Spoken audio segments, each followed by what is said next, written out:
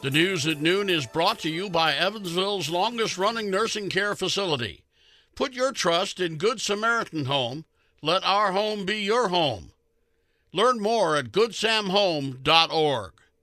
Your tri-state weather today, some sun during the afternoon and a high of 39, partly cloudy tonight, low of 27, and on Saturday, sunshine with a high of 43.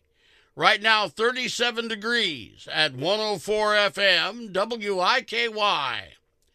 Authorities in Evansville responded to an active shooter call at the Westside Walmart right at 10 o'clock Thursday night.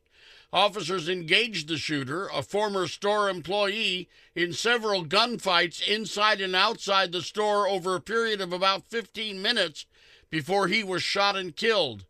A present employee of the store was shot, but Officer Taylor Maris says it's not clear if the shooter went specifically after her. I don't know about targeted, but I would say, since he was a previous employee and he came back to this business, there was some sort of connection there that was unsettled for him. The shooter would appear and engage in a gunfight with officers, then run to another part of the store. EPD Sergeant Anna Gray described the body cam footage from the three officers engaging the suspect as eerie. The suspect was identified as 25-year-old Ronald Ray Mosley II.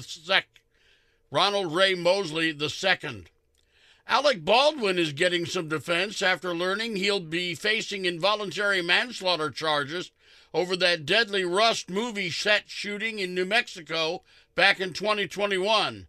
ABC's Jason Nathanson. Alec Baldwin's union, SAG-AFTRA, calls the manslaughter charges wrong and uninformed, saying in a statement it's not an actor's job to be a weapons expert. They say the employer is responsible for providing a safe work environment. Baldwin's a producer on the film, as well as an actor. And Santa Fe, New Mexico District Attorney Mary Carmack Altwee says during their year-long investigation, they were told by other actors and filmmakers. Either the actor should have checked or should have had it checked in front of him before he took the gun. Baldwin's lawyer says in a statement that they will fight the charges and win. Jason Nathanson, ABC News, Hollywood. The person killed in the oil tanker explosion in Muhlenberg County, Kentucky, has been identified. He is 33-year-old Brendan Elkins of Greenville. This happened on Monday morning on Highway 853. Elkins was found about 100 feet from the oil tank, unresponsive with no pulse. A second person was taken to the hospital with respiratory issues. His condition is still unknown. Elkins was a farmer and had been a field worker since he was 16 years old. Evansville police are looking into an armed robbery. It happened at the Circle K at Riverside and Bakey at about 3 o'clock this morning. Reports say a suspect held up the clerk at gunpoint. The robber got money and ran away. So far, no arrests have been made. The Vanderburgh County Commissioners and council members presented the Evansville Philharmonic with a big check. It totaled just over $200,000 and will go toward future projects. The Philharmonic has partnered with other nonprofits to help with presenting their Tradition series. They are one of 7 nonprofit organizations to receive funds from the American Rescue Plan grant.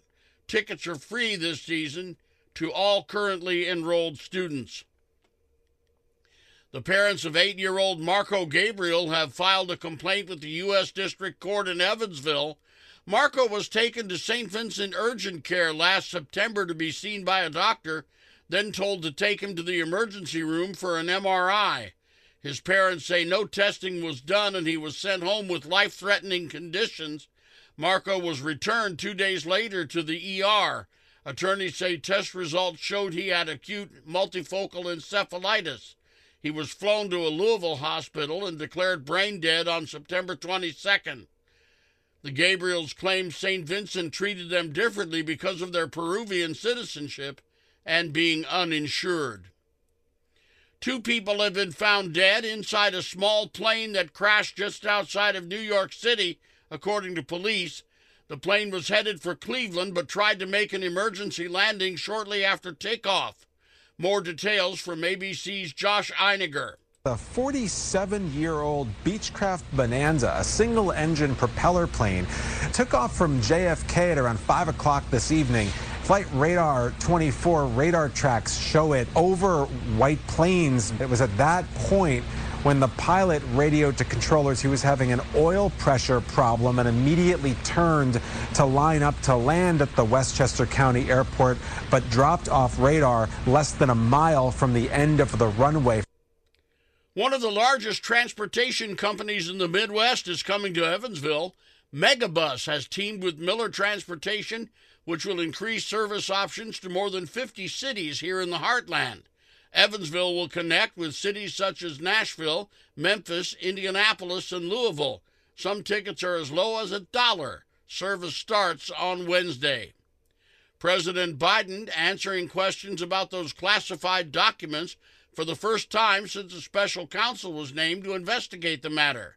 Here's ABC News senior White House correspondent Mary Bruce. The president confident there is no there, but he is also clearly frustrated and pushing back. There are still a lot of outstanding questions about what the president described as a handful of documents that were filed in the wrong place. And even though this has become a political liability for him, the president says he has no regrets that they didn't disclose these classified documents sooner, because he is adamant that they are doing this by the book, saying they are fully cooperating and complying with the ongoing special counsel investigation, and the president says he is looking forward to this being resolved quickly.